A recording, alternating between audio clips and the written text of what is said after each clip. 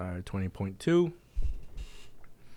right, we'll start in 10 seconds. For sure. Let me turn off my phone.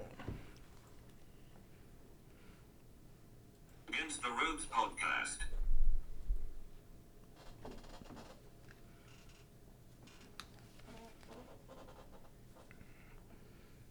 All right, what's up, everybody? We're back. Another episode of Against the Ropes.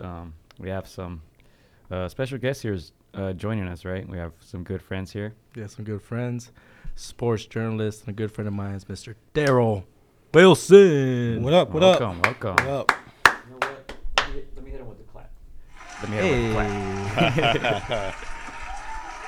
And the one and only Mr.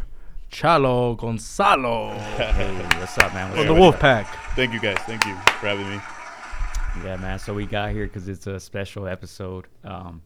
Something we probably don't like to talk about, right? We had that Nipsey episode. And that was tough to get through.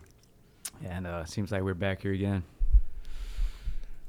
Yeah. No, this one is tough. Man, we'll talk about how we heard the news, I guess, first. I'll start with our story. We were in Vegas this weekend, having a good time. Coming back Sunday, we're barely getting on the road, right? Barely getting on the road. And I thought that the road back was gonna be the same way we went into Vegas. Four friends of ours, you were with your girl. One of our good friends is just like roasting me the whole time there. We're just having a good time. It's a fun time. Yeah, we had gotten breakfast from Jack. Yeah. Mm-hmm. All right, we're heading back, tired, cool. I had a beer on me. I was like, cool, I'm going to just take a chill on the way back. Yeah. And so I'm expecting, like, that same drive back. Like, okay, here we go again with our friend, like, about to roast me. And so he is roasting me for a good 10 minutes into the road. The norm. And then he comes, and he's the one that gives us the news. Hey, guys, check this out. Like, and he shows us, like, Kobe's dead. And I'm right there. I'm like, He's a jokester of the group, so I'm like, this is probably. You know what? I heard him say something about Kobe, but I didn't hear what it was. And I just hear my brother who was driving. He just said no. Yeah. And then he just said no again, and I'm like, I heard Kobe, and my brother just looked serious. So I'm like, I don't even want to ask like what it was. Yeah. So I was like in denial too, as many people were. I didn't look at my phone for an hour. Yeah. I didn't want to know anything. Yeah. Us as I'm sure, Daryl, you saw it as journalists. We see like that the source is TMZ, so we're like, nah, we're gonna wait for a more credible source. Like, this is probably like a mistake.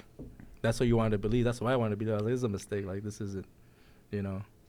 And so it actually took a while for them to confirm that the news was Kobe, right? Like, it was a cool minute where people were like, we're not sure. We know his plane went down. So there was still like maybe 15 minutes after the news broke that people were still like, we're all on our phones. I know I was hanging out at the house with my girl. And I think Christian sent a message to all of us. And then another friend. And my phone just starts getting blown up left and right. I'm like, no way. My girl comes out in the living room. She's like, hey, did you hear the news? And I'm like, I don't know. I can't believe it. And then somebody else was like, he might have not been in the helicopter. So, for like the next 30 minutes, it was just suspense. Yeah. Disbelief.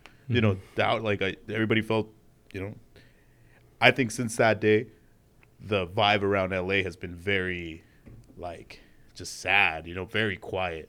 Like, it's a really hard thing to like, have sink in. And yeah, that's what I was doing during that time.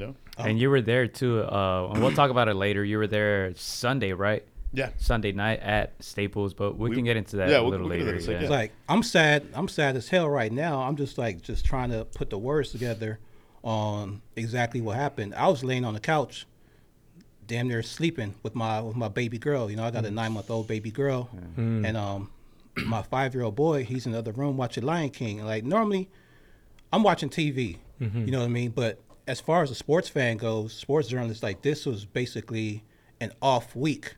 There weren't any major basketball games on at the time. There was some college basketball games. There was no football, no football preview. This is the off week from the Super Bowl. Yeah.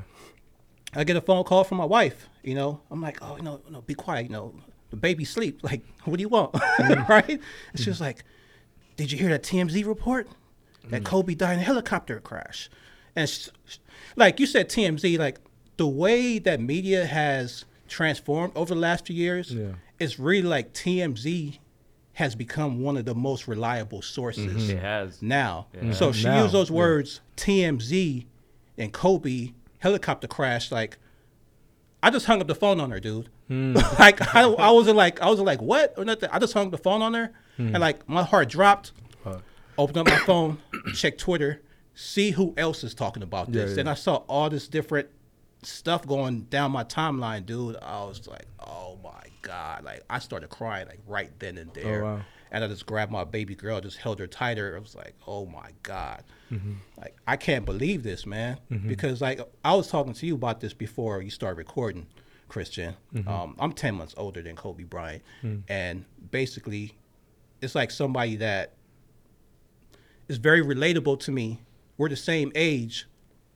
And when I graduated high school, he came out of high school the next year. And my whole adulthood, you know, we basically traveled the same path. You know what I mean? Made the same young mistakes. It's just hard, man. It's very hard. It's a very hard thing to deal with. You know, like people compare this to like when Michael Jackson died. And those like, this is like my thing. Like, I've never ever felt like this since like Nipsey Hussle was the last person, and he was probably the first person as far as celebrities go. Same. That like I felt like a deep feeling when they passed. You know, like this is awful, man. It's gonna take a long time to get over this one. And one of the reasons I didn't want to keep looking at my phone was because it seemed like it was just getting worse and worse. Like once, I mean, people threw Rick Fox, his name in there, and then you start hearing about the family. I remember one thing that I read was that the whole family was on the helicopter, and you're just like, what the hell? And then they confirmed that it was one of his daughters on the helicopter, and it was just kind of getting worse and worse. It was a whirlwind of news, man, and just false reports that came out. Yeah. You know, especially like the one you said about his whole entire family was on there. You know, that was the absolute worst thing, you know. And to me, I think it would have hurt, but just to know that his daughter was on there too, I think that's when it really hit like, damn. Because you think about his family, his wife, his other daughters, and you lose two family members at the same time, basically. The situation is very relatable in the sense that as growing up as a public figure, growing up in our eyes, his work ethic, like if you can't relate to him as a basketball player or as the person he was in the community, like he's very relatable as a father. Do you know what I'm saying? Like, how many times have you been in a situation as a dad? I'm a dad. I got kids. You know, like you don't want to go out anyway. You're tired. You want to just stay home and relax. But you know, your kids ask you for something, and that strength comes out of nowhere. You know, and you know, for someone to pass in this kind of situation like that, you know, it's like, I guess the hardest part about it for me is that he was on the second part of his book. You know what I'm saying? He wrote such a beautiful story leading up to this moment, and he was ready to write the second part. And I guess the part that hurts the most, we'll never know. You know, that's gonna stay empty. That's something that we'll never get to hear or listen or read. And you know, that to me personally is what hurts the most. He died being a good dad, man. Yeah. Like that's, you know, if it comes down to it, you know, to keep it real, like that's the reason he died is because he was being a good dad. You know, he's flying a helicopter because he wanted to maximize every single minute of the day. He didn't want to waste any time at all. You know, he left his kids. He was at church that morning. You know, and he called a helicopter flight because he wanted to get to practice with his daughter. Just being a good dad, like that's the reason why he died. Like that's not to say don't be a good dad. Like that's Moral of the story. Don't say that. You know, that's not what we're saying at all, man. But he was doing what he does best. You know, like you said, you know, it's the second part of his book. He was the best basketball player. You know what I mean? Now he wants to be the best dad. Yeah. And you know that's a guy that puts 110%. In everything. Everything. Yeah. Everything. Like I think that day when we went down to downtown LA, I think it was as soon as you guys told us, it was like an hour after that happened. Like all my guys were just like, "Hey man, we got to get ready. We're going. Get ready. Let's head out there." And we suited up and we got ready and we all met up and we headed out to downtown LA. And I mean, dude, the whole drive there, it was so unreal. Like, it was so like crazy because it felt like, I was like, dude, everybody was saying it. Like, I want to wake up. I want to wake up any minute. We're going to wake up and this is going to be over. Mm-hmm. Our whole drive there was just, retelling stories, like from people that knew all the stats, from people that knew like what school he went to, knew the whole story, knew everything. And then like, the other versions where it's like, I didn't watch the games like religiously and I can't sit here and talk stats with you. But for me, it was always a reason to meet up with my boys. It was when I moved to Utah, living here in LA for like my whole life, it always gave me a reason to like hold my head up high every time there was a sports talk. It's like, oh yeah, like where are you from, man? And, I'm like, oh, I'm from LA, and they're like, and then I was in Utah for like a year, and they were just like, fucking for real, like like we can't even talk shit to you or nothing like that because that like he's put us on our ass so many times, and I'm just like, yeah, good luck with that. He gave you a reason to like hold your, puff up your chest everywhere you went, and like these are things that I'm sure that guy never even thought about when he was doing what he was doing, He was just a hard competitor, he knew how to turn it on and everything, and you could apply that mentality and that kind of work ethic to everything in your life. Yeah, for me, it's like he was our guy. He's like local. He's LA based. He was our dude. He's the one that we grew up, as 6, 7, 8-year-olds, 9-year-olds, 10-year-olds for maybe Gio. Like, this is like, we had limited channels growing up. We had like KCAL 9, Channel 7, 5. So we saw him on TV. And I was talking to Daryl about it. Like, us as young kids, we're naturally rebellious. We're boys. We're like, loquitos. And we saw like a little bit of Kobe, when we saw him out there. He was cocky, but he was good. He could back it up. And he was always bringing it. And so we kind of wanted to be in a way like Kobe. We wanted to be just as good, maybe perhaps not in basketball, but in our own sport, soccer, or like, I don't know, and maybe in the classroom. We just wanted to always be like the best because we saw how much people admired you when you excelled and when you were the best in a particular like sport or field. And so for me, I was like, I get nostalgia. I'm wearing the 8 because that's when I got the shirt. They're like, what do you want, 24 or 8? I'm like, 24 is dope. It's now. But I was like, I remember him as a child. Like, he was the first one. When you're searching out heroes, this one was the one that was just kind of put in front of you, and you were just like, this Kobe's cool. You remember the fro. You just remember your childhood memories, just being, glued to the TV and just seeing him do his thing. And us as like a Latino, like if you fit the stereotype, you're not supposed to like basketball. You're supposed to like soccer, and you're just supposed to like boxing and stuff. That's where I was gonna go with it. But for some reason, Kobe loves soccer too. Yes, but for some reason, I was like, I like this sport. I already knew I was like, I'm never gonna be this top. But I was like, I love this sport is dope. This sport is so cool. Why? Because he makes it seem so cool. And so like, you just. You just fall in love with the action of the sport. For me, it was like I fell in love with the sport because of Kobe, per se. Same. I mean, like you said, like as long as you can remember, it was soccer in my house and it was boxing, right? Nobody ever watched basketball, but when Kobe made basketball cool for me and the Lakers and they started winning, I was like, that's my favorite athlete, even over the soccer guys that I used to watch every weekend. Like he was the number one guy, and that's how myself and my brother got into it. I remember playing Kobe Bryant's Nintendo 64 game, NBA courtside. That's like 98. Sitting there playing in my Nintendo, and I played that game for years. And Kobe was like the face. Even when Shaq was there, to me, I was always related more to Kobe. Like say, he liked soccer, right? He even spoke Spanish, right? He was like the little rebel kid with skill. He was just. It was kind of like everything you wanted to admire in a person. That's what he was for me. I'm gonna tell you the truth, man. When Kobe entered the league, like I kind of didn't like him at first, and I'm gonna tell you why.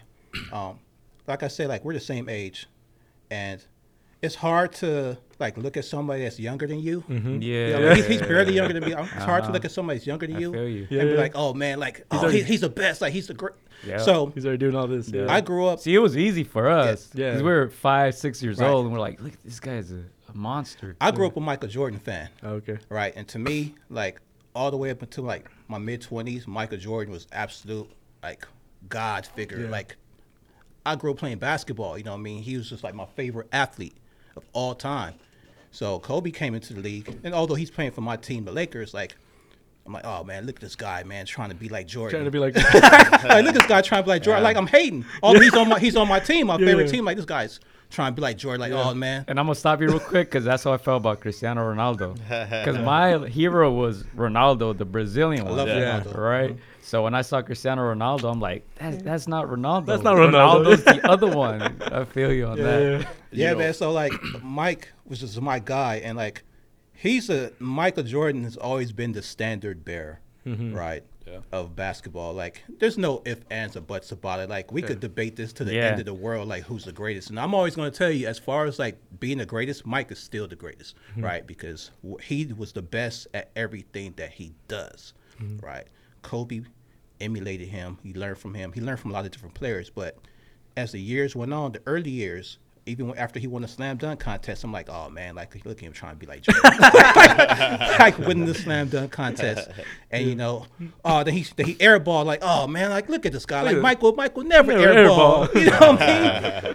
But then you start to learn about how hard he worked, right? And you saw the progression of him getting better and better and better every year, and the moment where like he truly gained my respect as a fan, as somebody who could stand up and who could hold the candle to Mike, was the second championship run.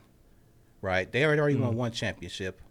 The second championship run when the Lakers were playing against San Antonio, right, and Kobe just basically took over that whole series by himself.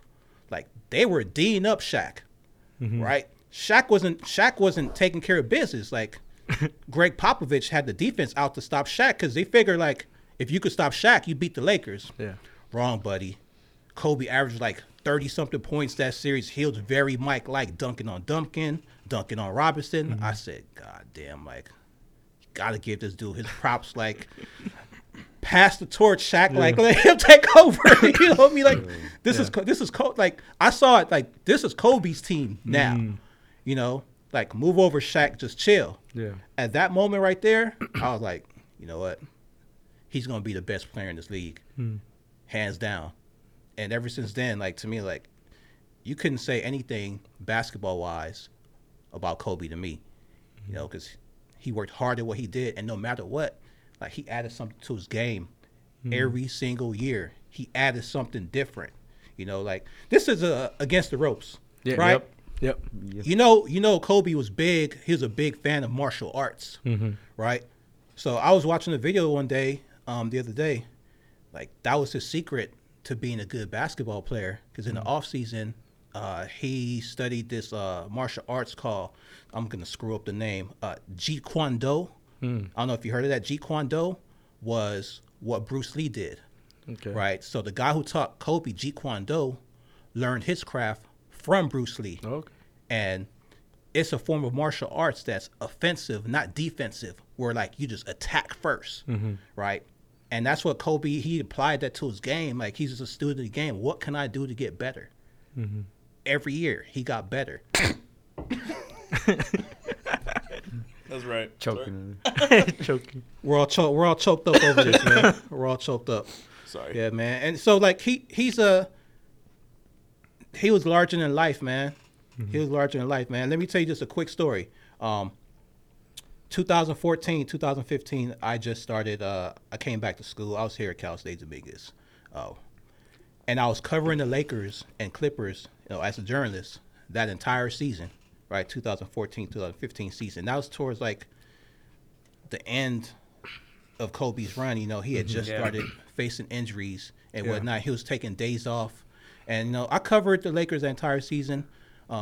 At the end of the games, you went in the locker room and everybody had the microphones and stuff to his face. I was always scared. I was always scared to ask him a question, say something to him. Always. Every single time. You know what I mean? I'm like, you know what? I'll get my chance. Like, I gotta be there first, and like I gotta think of something, smart to Something say. smart, Yeah. Because, like, you got national TV, like, everybody's going to listen to what you say. Yeah, You know what I mean? So you don't want to be that guy that says something dumb and and they're screws like- up. I hate these fucking So- reporters. So the Cleveland Cavs came to town, and that's when LeBron had just came back to Cleveland. Yeah. And they played that night. Kobe had 17 assists, but that was his career high night. He had 17 assists. But leading up to the game, like, he'd been taking days off, hurt and whatnot. So at the end of the game and post game, we're sitting in the hallway. We're all just like waiting to get into the locker room to like talk to these players and stuff. And they made an announcement. They said, Kobe's coming to the press room. Kobe never comes to the press room, like, ever. I'm like, oh shoot, like something's going on. So like I walk into the press room first, and I'm sitting there front row. The room is packed. Everybody comes in and like he's asking questions. He's talking about playing through injuries. I'm like, oh shit, like this guy's gonna retire. Now this wasn't the day he announced that he was gonna retire, because he announced that the next season. Yeah. But I'm sitting there and he's just like, oh man, I'm slowing down. I said, saying to myself, Daryl, dude, like you gotta ask him a question. Like you don't know Yeah. you don't know when you're gonna get your chance. In a press conference, anybody could get their turn. Yeah. You know what I mean? Like you just start talking, fire off a question. I'm just sitting there like, man, like what are you gonna ask him? What are you gonna ask him? What are you gonna ask him? Like, so I sat there, I was like, oh, and my heart's beating. Yeah. My heart's just pumping. I was like, then like somebody said something, then it stops. I go, Kobe. You can check my Instagram page at Spitz Game, and you'll see the video on there. I go, Kobe, do you think it'll be easier for you to sit out games if the Lakers were winning? And like I got it out. I'm like, yes, I got it. Like, my heart was beating. He looked at me. It was like, oh no. I was like, if the Lakers were winning, I don't remember exactly what he said, but I was like, oh shit, like he just gave me a smart ass answer. It was like, it would be easier if we're winning, because San Antonio sits their players all the time. Like it would be easier. Like no, it wouldn't be easy. Like we're losing. Like I'm trying to win games. And like it was over. Press conference over. Then he walked past me, and I like got up and I walked right behind him, and like everybody's just like flooding out the room, and I yell at him. I'm like, Kobe, and like he turned to look at me. I was like, man, sorry for asking that dumb question. And like he put his hand on my shoulder, and he goes like, man, don't worry about it, man. Just keep doing what you're doing. And like that's the only time I ever like gotten any type of close contact with him. You know what I mean? Like that close. I'm like, oh shit, like oh man, like that was awesome. Like he didn't have to stop and say anything to me. And like I'm just like hanging around behind him, like seeing who he talks to, and like trying to eavesdrop on his conversations and shit, like all sneaky reporters do, trying to get the scoop on something, man. But like that dude was just larger than life, bro. It's like, Yeah. I just think about that. I think about that moment now, and I've thought about it over and over. Like that was like the most intense like I ever felt, just like trying to talk to somebody. Yeah. I'm like, if you could ask Kobe a question, like you could ask anybody Yeah. a question now. You know what I Yeah. mean? Like after that, I was just like asking questions like left and right. I can imagine. And I feel like that's part of like the Mamba mentality, right? Yeah. Like you probably saw it as a failure because you were like, what the fuck was I thinking? Like, Right. what was I saying? But that probably made you a better, like you just said, if you can ask Kobe a question, you can ask anybody a question, right? Exactly. I think that's part of that mentality that he had. I think the transition you were talking about from being the guy that you're like, why should I look up to you? You're the same age as I am, and all like that.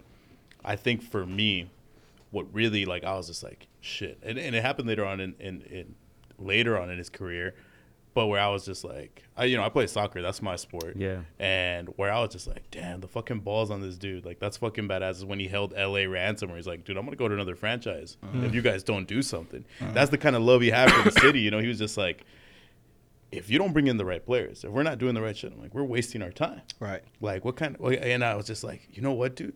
And I don't think we were going to be mad at him, honestly. and it I was wouldn't like- have been mad. And as, as a every, like, I'm like, you can do that? you can tell your boss, like, yo, dude, you need to do better. Like, I'm doing the best I can do. Can you do better? I apply that shit to my job and where I work at right now. And that's the thing I always tell my boss. I'm just like, well, yo, dude, like, you know what? We got this. Like, we can handle it. This process and everything we've learned, we can do the day-to-day.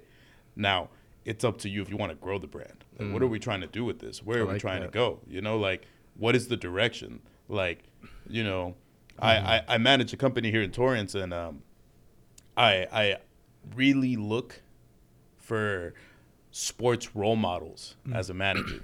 Like, for me, Sir Alex Ferguson, like, to me, he's an awesome example. Kobe, an awesome example. You know, my boys sometimes will come up to me and they're just like, man, you don't do nothing all day. You just sit there and pick up phone calls. That's easy. And I look at them and I'm just like, or they'll talk shit about each other. They'll be like, oh, that guy's lazy, or this he can't do shit. And I look at him and I'm like, you know what? We're a team. There's a basketball team. You're a defender. Everybody has a role. Yeah, you know how to dunk. You know how to dribble. You know how you could do the no look pass. You could do all this kind of stuff. You know what's gonna happen? My job as your coach, which is what I think as a manager, I feel like a coach. So when I look at him, I'm just like, my job is when it's the fourth quarter, we're down by 2 points. There's You gotta close. Little bit of seconds on there's like 3 seconds. We're gonna pass you the ball. You're gonna dribble. You're gonna take a shot. I know where every single one of you guys needs to be. So when your legs are tired, when your hands are tired, where you don't know what to do, I'm going to be like, yo, play number 3. You've done this every day. You got this. You know what I'm saying? Like, and that's what you're going to go for. And I look to people like Kobe for those kind of things, you know? Like, I'm like, dude, like, you taught me, like, you could have the fucking balls to, dude, he held the city ransom. You know? He's like, I'm out. Dude, that would have been riots in LA. You know, that shit wouldn't have gone down that easy and stuff like that. Fucking, hey, that got us more championships, right? That who did we trade? They got better after that. They traded Kwame Brown and I don't know who else for Paul Gasol. Yeah. They traded Paul Gasol's brother. Mark, there you go, the pick. Yeah. Yeah. I mean, you look at all that shit, and I'm just like, the lessons he left behind. Oh, yeah. You know, it's like every one of us, you can apply that shit to your life in every way, as a father, as a worker, as a leader, as everything, dude. And that's amazing to me. The footprint this guy left on this world, that impact. A lot of people have been telling me, like, everybody is making this big fuss about Kobe, but nobody cares about anybody else on the helicopters. Yeah. And I look at that and I'm like, no, dude, you don't understand. Like, it's not that nobody cares. It's not that nobody gives a shit. It's this guy grew up in the public eye. Like, everybody feels like they know him. Like, that is your boy. Like, you've repped for him. I've seen people get in fights for over this stuff. Like, it's not easy, you know. Like like that is your boy. Yeah.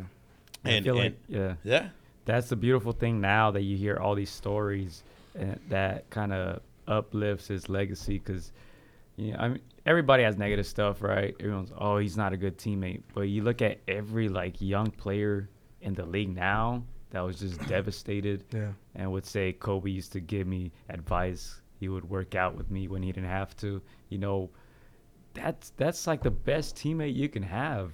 And just in the NBA, I'm not talking about just the Lakers. Like, he grew the game.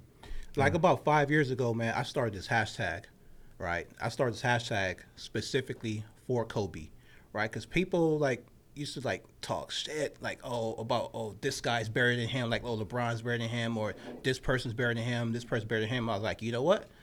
I was like, Kobe is LeBron's favorite player. I was like, Kobe is Dwayne Wade's favorite player. Kobe is this guy's favorite player. So all of you guys, Giannis. So the hashtag Doncic. I started is called hashtag your favorite player's favorite player. Hashtag your favorite player's favorite player. And like, he is, it's the truth. Even the legends. You talk about all these guys. Who was it? Was it Bill Russell that said it? Or I forgot who it was. I think it was Bill Russell. He's like, you know, Kobe always used to say I was his favorite player, but in reality, he was mine. You know, that's crazy. That's crazy. To me, it's like you're always gonna have like these ultra talented players. You're gonna have your Dwayne Wades, you know, your LeBrons, but only a certain few really like become larger than life. He transcended the sport, man. Like, there's few people that ever transcends like what they do. Like, Kobe he's bigger than basketball. Like, he sort of is basketball. Like, you look right now, you know what I mean? Like, people who don't even know anything about basketball, like, what do they do when they're throwing away a piece of paper in the trash? Everybody's shouting Kobe. And like, this has and been happening for the longest. this Even is if you don't know worldwide. him, you know him. Yeah, This is you know worldwide. him. This is in Japan. This is in like Europe, everywhere. You know, it's Somebody- crazy. Like, you know, like I got a text from my sister, and she never watched basketball, and she was just like, "No, it can't be Kobe." Like, that was just like, wow. Yeah, my sister too, dude. My sister too. She sent me like she doesn't watch basketball either. She doesn't really like sports, but she knows, you know, that she's from LA. She knows that we like sports. She's all like Chris, like Kobe. And I'm like, fuck, like, dude, the impact that he had. It wasn't just basketball. It wasn't just LA. It wasn't just the U.S. It's like everywhere. It was in soccer. You saw AC Milan giving him like respect. It was Neymar, like Neymar, yeah. Liverpool to him. yeah. In Every- tennis. Everybody's Instagram page, Liverpool, Real Madrid, Arsenal, everybody posted something about Kobe. Yeah. And it's just he's just a guy from LA. He's a guy who grew up like born in Philly, like he was in LA. He's just one person, but like the impact that his like legacy, like how much it impacted people and people like us like we never met him. You know, we never met him and just like how much he meant and stuff. And I was talking to Daryl about this earlier. It's like he was just so relatable. Also like outside being a basketball player, like just as a person, as a man, like he's not perfect. No one is. When he had like that drama, like, you know, it just shows like we're not perfect. You know, it's like my hero's not perfect, but you know he could have his downs and he could get up and become a better person. And for me personally, that's something I'm striving for, to be a better person. You know, And I And feel so- like that makes him more relatable even. Yeah. Because we don't, like, Superman is perfect. It's just like nobody's perfect, really. Like, Yeah. none of us are perfect, right? So when you see Kobe, you're like, yeah, he had his flaws. But he was my favorite superhero. I can say that. Yeah. And I can say it proudly. I mean, anybody that follows you with a camera for your whole life can pick a moment where they could be like, Anything. if they just decided what sections of your life to like put in a To movie, highlight, yeah. they can make you out to be the worst fucking person. Mm. So, you know, like, you know, I think he took a really bad situation and did really good things. He learned a lot from that. Oh yeah. It changed his life. Yeah, He completely. made a mistake and he learned from it. It changed his life completely. Like the irony, you know what I mean? Like I'm not even gonna get into the details because I just get mad when people Yeah. talk about it. But like yeah. just I'll the, edit that shit. yeah, just Yeah. just the irony of Yeah. like who he became. You know what I mean? Like he's even last week, like he's known as the advocate for women's women's. basketball Yeah. and for women Women's everywhere. soccer, women soccer, everywhere. women's That's- sports. Like, my mom was watching the news and they were talking about it, and that's the first thing she said. Like, she knows how big of fans we are, but she didn't mention basketball. She said, man, she died with her daughter, and he was a great father. That's for us. I think, okay, so we shut out to downtown LA, and then we shut out really early in the day. I think we got there like around like 3 o'clock, 2 o'clock in the day. And we went to the memorial right there by the Staples Center where everybody was, you know, paying like their Homage. And homage, yeah, and everything to him. And I think it took us till the end of the night where, like I tell you, one of my boys was crying since like our whole drive there. And it took us a cool minute to catch up to us. And then after a while, it just, I can tell you by the time we came back, we were there from like 2 to like midnight. And on our way back, you see all these like places with the candles and the Yeah. pictures and everything. And people are like praying together. Like, even like, you know, you think about it, like it's crazy. Like even in death, like he's bringing the whole city together, like everything. Like you look at it's all love, you know. Like I was at LA Live and people were drinking, and the cops were just like, "Hey man, you know, like it is what it is. Like we understand. This is the way people grieve. This is what it is. As long as everybody's cool, there's no problems. Yeah. You know, we're on our way out." And I think the thing that hit me and my boys the most, I was just like, you know, like what a fucked up way to die. Like that, and it's such a fucking freak accident. It sucks, and it's just like, you know. And I looked at my boys and I got shook because I was just like, you know, I'm a dad. I looked at him and I was like, if there's any dude like that is proven to us that he can be so clutch in a time sensitive situation as Kobe. So my boys are like looking at me like, you know, I felt so terrible. You know, how okay, fuck it, you're a man, you could die. You know, like fuck it. We're all gonna die. If it happens, it's gonna happen. It's and you gonna know happen. that's just the case. You're just gonna you're gonna take it. But to have your child there, dude, like, I don't even know how to fucking, like, feel like about that. But you know for a fact, at least in my heart, I feel at that moment that I know for a fact that dude was comforting his kid and doing everything he had to do to fucking. Probably saying it was going to be all right. Yeah, it is what it is. And, you know, we don't know when death's going to come for us. We don't know how many minutes or seconds we have in this world. But all we know is that we got to do the best we can, that whatever footprint we leave in this world, we make this world better. Yeah. And that is definitely one dude that you know for a fact did that for everybody. Yeah. You know, my cousin, he came to visit from Chicago in like the 90s. And for the longest, he was just like, yo, I'm Chicago Bulls, you're LA. And we would get our ass whooped. And it would fucking suck. And I remember they had an all-star team and shit. And then, you know, Kobe comes in and everything. And I'm just like, you know, Jordan retires and everything. And then after a while, my joke to him every time we saw a family was just like, hey, Lakers, baby. Like, Lakers, like, what's up?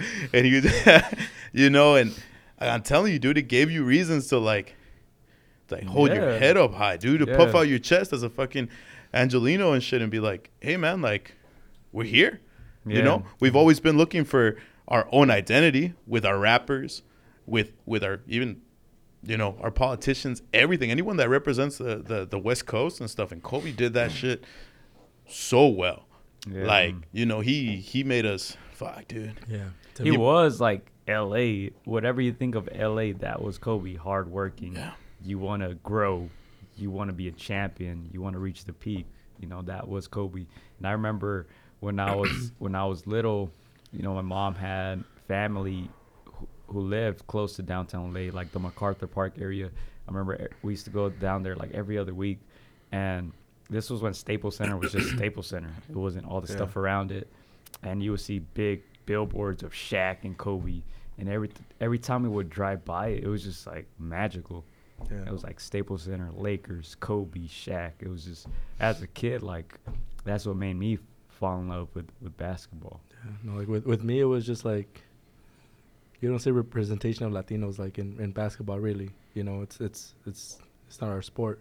But to me, like, I grew so much respect for him when he started getting interviews in Spanish, like, and stuff, and talking about, like, you know, just, you know, the importance of the support the Latino community like gives, you know, to basketball, because LA is, you know, it's not. LA is Latino. It's Latino, so it's like 100%. Yeah, but I heard a recent interview where when he said, like, when I was in shit, when I had just arrived in LA, like, it was the Hispanics who would come up to me and hug me, like, they probably like he wasn't nobody, he wasn't even playing, and they all embraced him and hugged him and treated him like a family member. The crazy thing is, he didn't have to do any of this. He didn't have to learn Spanish. Nobody expected any of this of him. Like, you know, not even to be the best. Like, I feel like that's what people don't understand. Why he's so great, because he didn't have to do all this. He doesn't have to talk to the young players. And give them advice. You know, he doesn't have to, you know, stand up for women's basketball. Like, he doesn't have to do all that, but he still did it. He grew up learning Spanish though. He grew up learning, like, in Europe you have to learn all these other different languages. So he grew up in Europe and he knows how to speak Italian, he knows how to speak German, he knows how to speak Spanish, like all this different stuff fluently, like with no problem. And I feel like that's why he got it so early, because he was an outsider when he was over there. Right. So you had to learn it. You know? He would say, like, all the kids playing football, soccer, like, they were all very good because that's their sport. Nobody would play basketball out there in Italy. So he would play goalie because he wasn't as good as the other kids, right? He was always the outsider kid who was good at basketball, but nobody cared about basketball. You got to admire the respect he had for the game, too. Definitely. Because, like, you know, when he went out, when he's like, yo, I'm out, I can't do this anymore. Like, dude, that, you know, the amount of, like hurt, like, how much he must have hurt. Like, as much as we felt it, you know, how much he had to feel to, like, rip that, like, I would say skin off his body to just be like, I need to make myself, like, you know, like a snake, a mamba, you know, like, that's remove the skin from mamba out, right? Like, that's it. Skin's off. Let's build a new skin. Let's do this whole everything. And I think, you know, like I tell you, we talk about him not being able to write the second part of his book, but I look at everybody in LA and I'm just like, you know, I saw everybody there at the memorial. I saw everybody everywhere I look, and I'm just like, dude, like, we could write it. We could do that. we could show love and everything. I saw people, white people, Mexicans, Asians, black people, everybody, dude, 60 years old. like Yeah. 3 everybody, years old, old. young, everything. I saw Yeah. people hurting, like trying to make sense of everything, and I was just like, you know what, man, like Yeah. it's on us now. Yeah. Like, like he took us this far. Let's finish this. Let's continue this story. Yeah. You always hear you hear the phrase, you have to live your life to the fullest. Yeah. Right? And this man, like, he lived his life Every to day. the fullest. Like I said, with the whole helicopter thing, he wanted to maximize every single minute of the day. He lived his life to the fullest. He gave his all to And basketball he didn't when have he played. to. Just going back Right. to the same thing. He didn't have to. Right. He's just everything that he Most did. people He's don't. just Most like people in the league don't. he's just so ultra focused. Yeah. Right? Ultra focused. All he wanted to do when he was playing basketball was play basketball, was practice basketball, was get the shots up. He retired from basketball. All he wanted to do was be a good dad. But this man won an Oscar, dude. Yeah. Yeah. Right? He retired and he won a freaking Oscar. Yeah. You know, I mean, for putting together the short film. Yeah. That's crazy. Like, he's been Yeah. playing basketball his entire life. Yeah. Then all of a sudden he turned into a creative, and Yeah. he was about to become like the best in the field. Yeah, I think somebody told him like, "Hey, take it easy, rookie." Like Right. somebody from the industry, Wow. making us all look You bad. probably heard that all for a whole Like fucking year. he started a production company. You Yeah. know what I mean? Like, he was trying to be the next Walt Disney, bro. Yeah, That's sick. yeah. Now to me, it's like Yeah. That's sick. to me with his girls.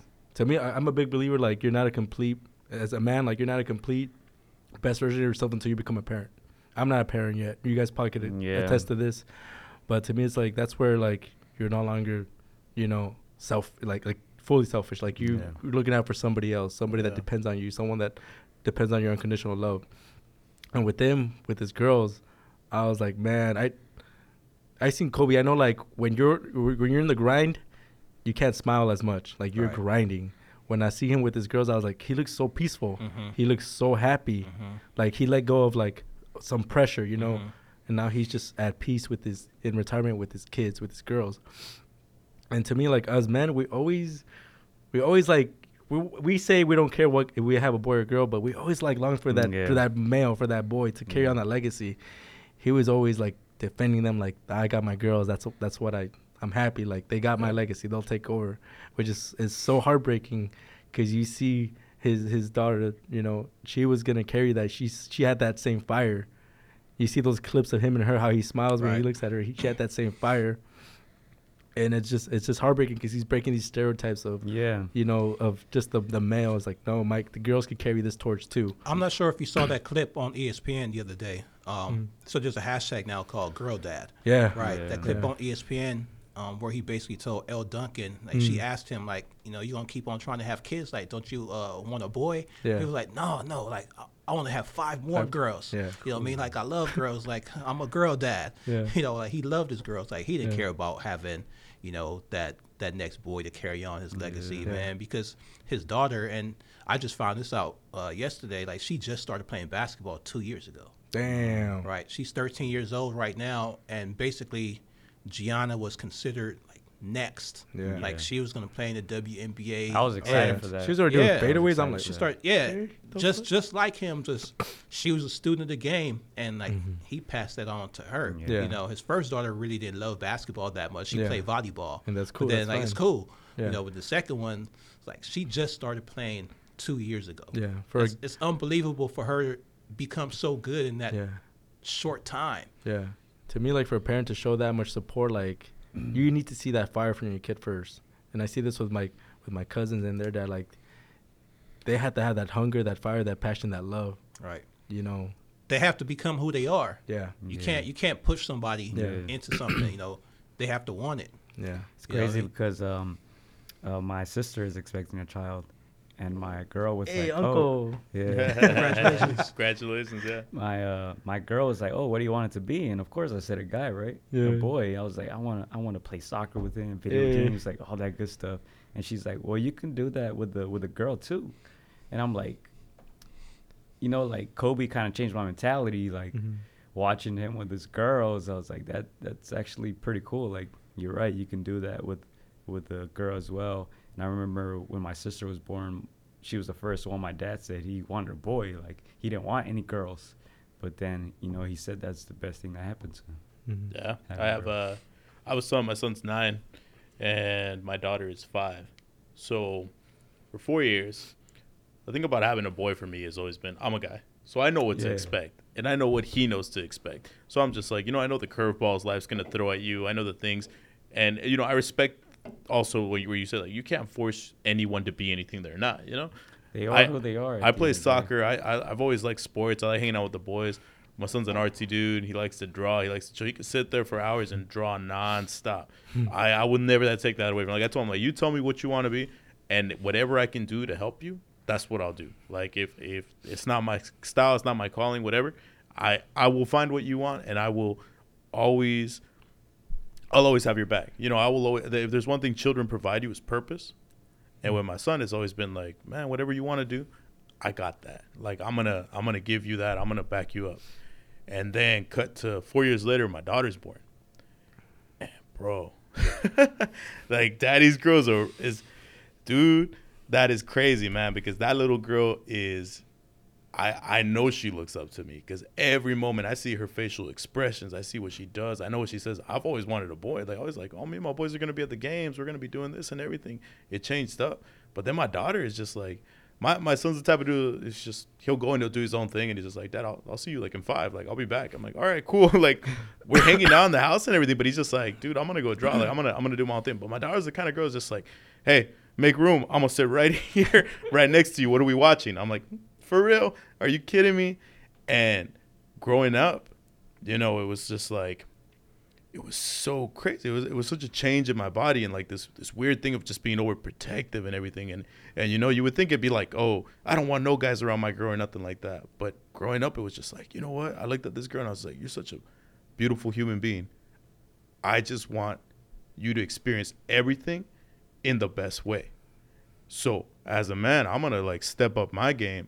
So whatever dude you choose to have in your life is going to be just as amazing, Like, I'm not going to be anywhere below that. Like, I got to set that line way high. So whatever dude comes in, I'm like, that's my girl. You're taking my girl, man. You got to be above and beyond and everything. Exactly. And I look at Kobe with his daughter, and I'm just like, he's had that shit and all that bullshit that's happened in the past. And I'm sure he looks at his daughters and he's like, you know what, dude?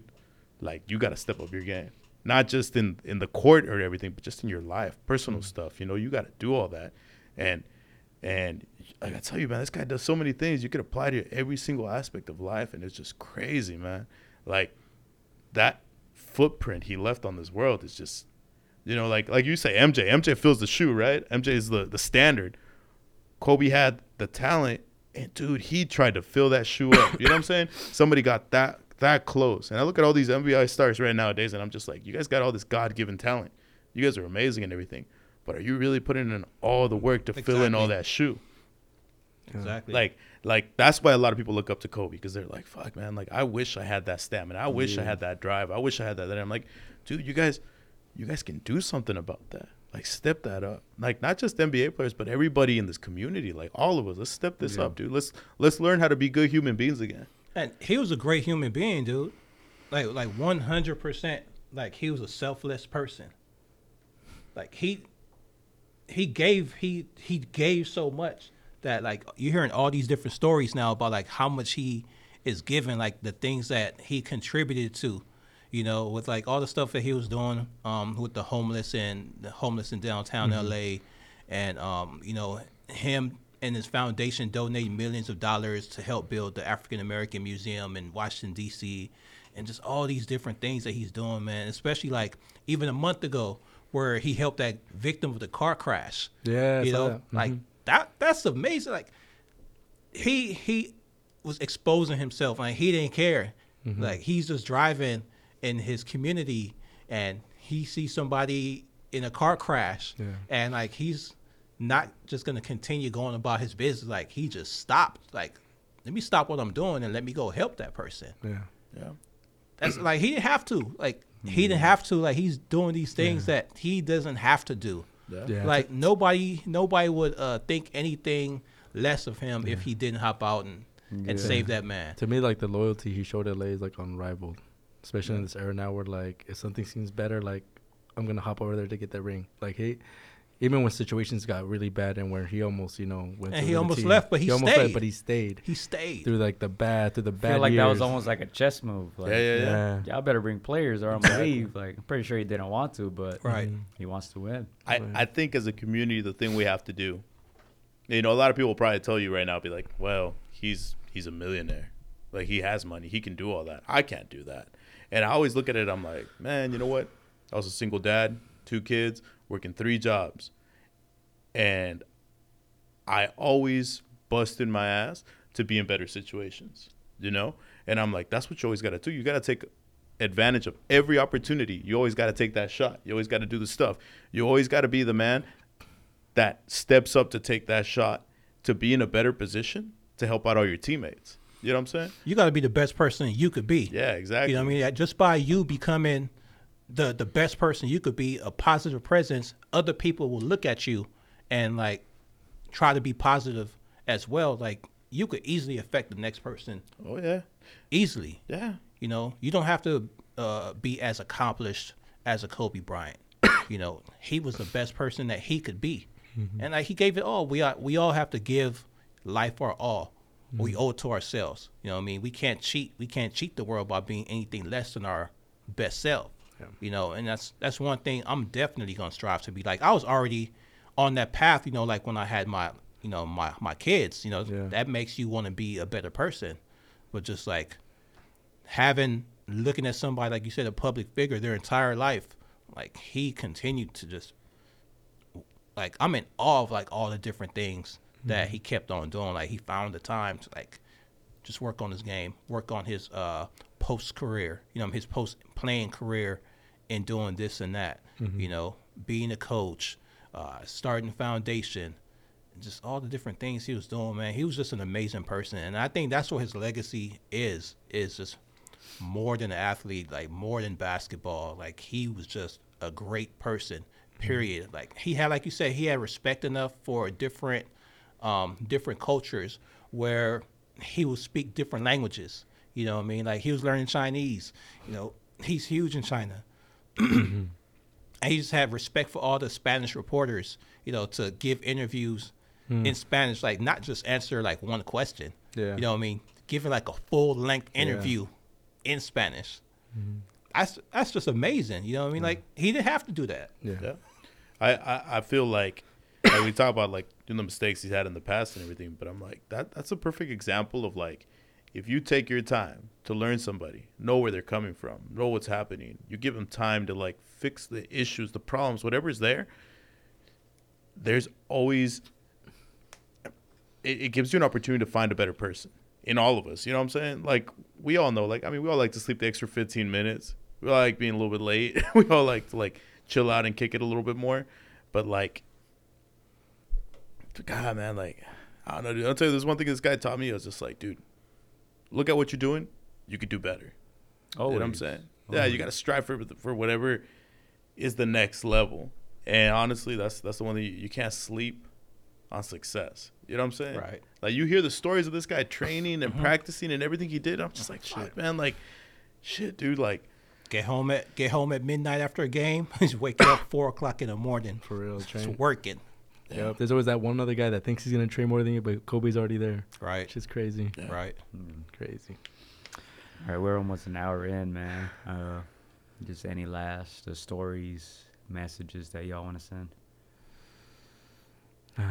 With me, it's probably like the first time like I got pushed into to the Lakers. I remember I was like 6 years old, 5 or 6. My dad buys these 2 jackets. My dad doesn't know anything about basketball. He just knows like I'm gonna get these 2 jackets. He gets the Chicago Bulls jacket, and he gets the Lakers one.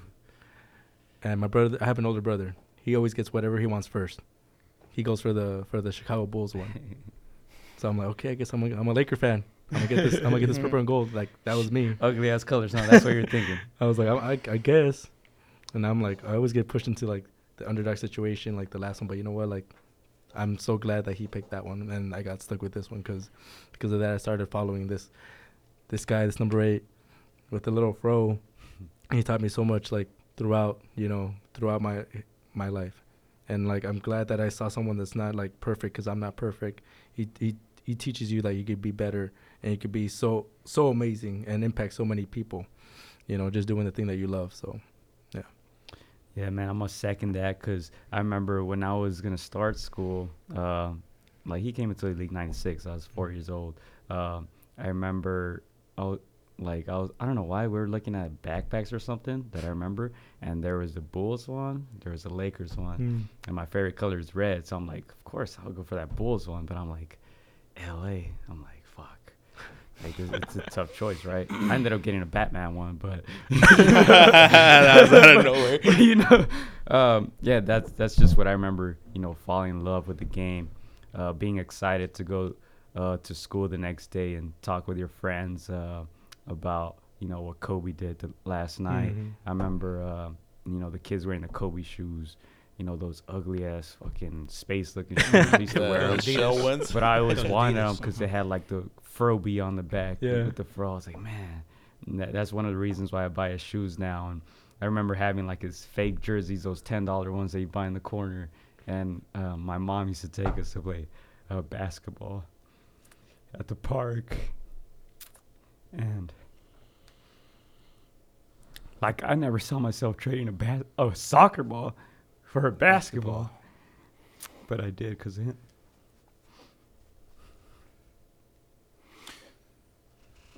Like honestly, man, like what you're doing right now, man, is like I can't even do it, and I feel like in a way that like I think I need therapy. Like honestly, like one of these days, like it's just gonna hit me, and I'm just gonna lose it, On Sunday when I heard the news, like I was just numb, and like people were calling me and texting me, and I was just angry. I was just angry at everybody, man. Like there's so many different thoughts that I have of him. I can't even really break it down to one thing, except like don't sleep on Kobe. Yeah. Like no matter what, like don't sleep on Kobe. His 81-point game. I miss most of that. While I was asleep. Right? I tell the story all the time. When they were playing the Raptors, and like we were losing. Like the Lakers weren't a good team. Yeah. Then it was just Kobe, and like that's it. We're losing. Sitting there watching the game, getting high. I fell asleep. Then my roommate, like he was waking me up. I was like, man, like, why you bothering me, man?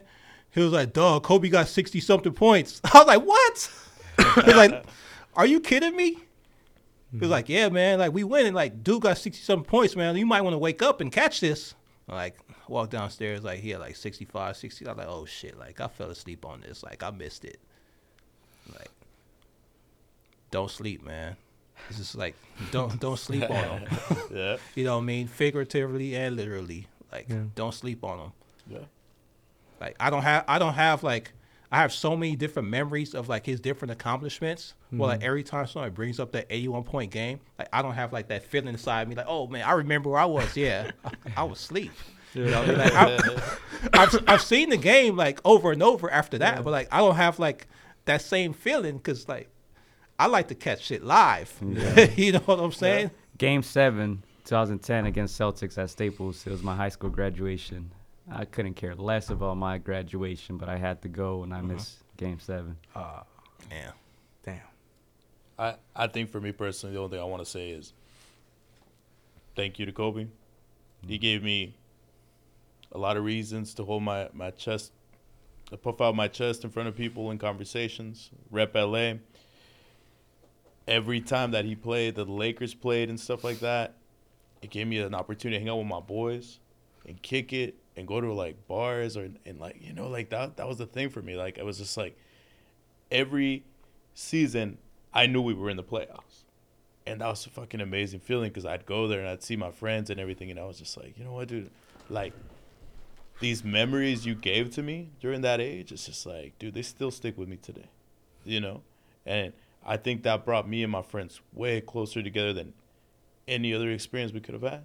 you know, because we all shared this one hero in common. And it's, you know, you play soccer, you got different teams, but and at least in basketball, it was always like, yo, Kobe, Lakers, like all the time, and it was fun, dude. And you know, my only like thing for people now is just like, you know, I can't, like, that's very specific to us in our generation, you know, and I feel bad for the future because they're not gonna have that for a cool minute because this guy was special, man.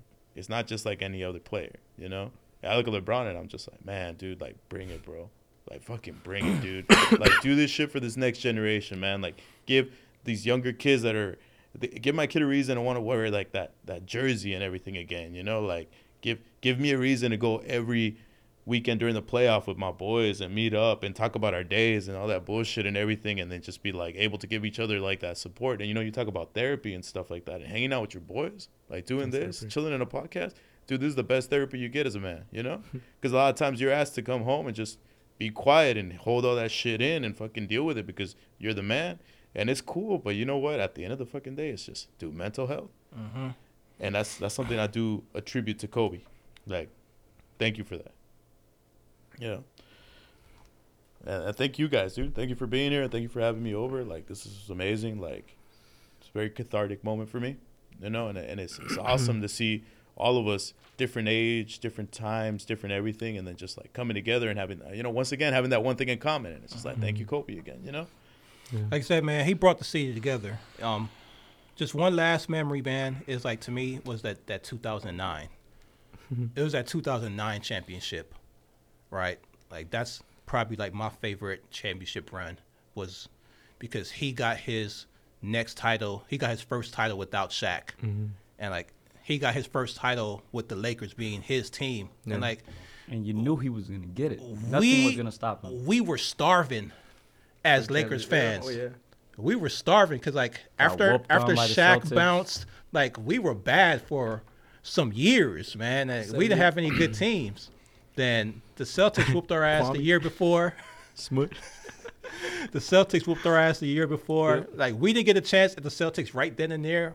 We got them the next year. But that 2009, like, after we just ran through Orlando Magic, I was out in the streets. Everybody was out in the streets. Like, we got to celebrate this shit again. Yeah. You know what I mean? Like, that was really the happiest that I've seen the city. You know, the first dynasty was cool. You know what I mean? But I think a lot of people took it for granted. Yeah. You know, just like right now, like how we feel like we're starving for a championship. We're starving to be good again in this championship run. But that 2009 year, that was my favorite season because I knew we were going to win the title. I knew it. And when we did, like, it was just a feeling of jubilation for the whole entire city. Everybody got out. Everybody was happy. Everybody was celebrating. The parade was lit. With me, like, something that sports do, they do bring people together from different status, races, like everything. You just forget about, you know, who you are, like, in real life. You come together, like Chalo said, with your boys, drinking beers, like, just hanging out, just soaking it all in. And he was the leader. He was the leader of the city. This is why the city, like, feels like so much pain right now, because our leader is gone. You know, the guy that, like, we look up to, like, he's gone. And that joy that he brought us, like, it's momentarily gone, and now we're looking for the. There's not gonna be another Kobe, there isn't. But yeah, you're looking for that next person to, you know, carry this torch. We're definitely I'm sorry. We're definitely challenging LA right now. Like, Dodgers, Kings, somebody bring something to the house. You know, we got it there. LAFC, LA Galaxy. At this point, dude, it's all love. Like, we just gotta win something. Like, put this city back on the map. Right. From the moment and I'm feeling a lot like if we feel like some type of way. Yeah, if we feel some type of way, like we never met him, or you had the pleasure to meet him, like the people that really, like, his family, his close friends, like, my prayers really do go out to them because they're really feeling like this, like fully. And so, like, I know, like, they feel like some comfort in knowing, like, all the love that he spread, like all the love that they're getting back. But they're really gonna go through, like, this tough time, and a lot of people are kind of like they're never gonna get over it. But, like, definitely, we can't end this without saying prayers for Vanessa. Vanessa Bryant, his parents, the Altabellis, the Mausers, the Chesters, all the victims of this, like, just prayers up for them. I didn't know anything about them, but I still feel their loss the same way, man. And it's just like, we're talking about Kobe because that's what we're affected by. Thank you guys for having me on. I truly appreciate it, man. So much more. Thank you guys for being with us today. This is a very difficult I played through the episode. sweat and the hurt. Rest in peace, Kobe, and all the victims. Gianna, our prayers again to the Brand family. Not because Challenge called me, This is a tough one, for sure. Kobe forever. but because you called me. I did everything for you. Because that's what you do when someone makes you feel as alive as you've made me feel. You gave a 6-year-old boy his Laker dream. And I'll always love you for it. But I can't love you obsessively for much longer. This season is all I have left to give. My heart can take the pounding. My mind can handle the grind. But my body knows it's time to say goodbye. And that's okay. I'm ready to let you go.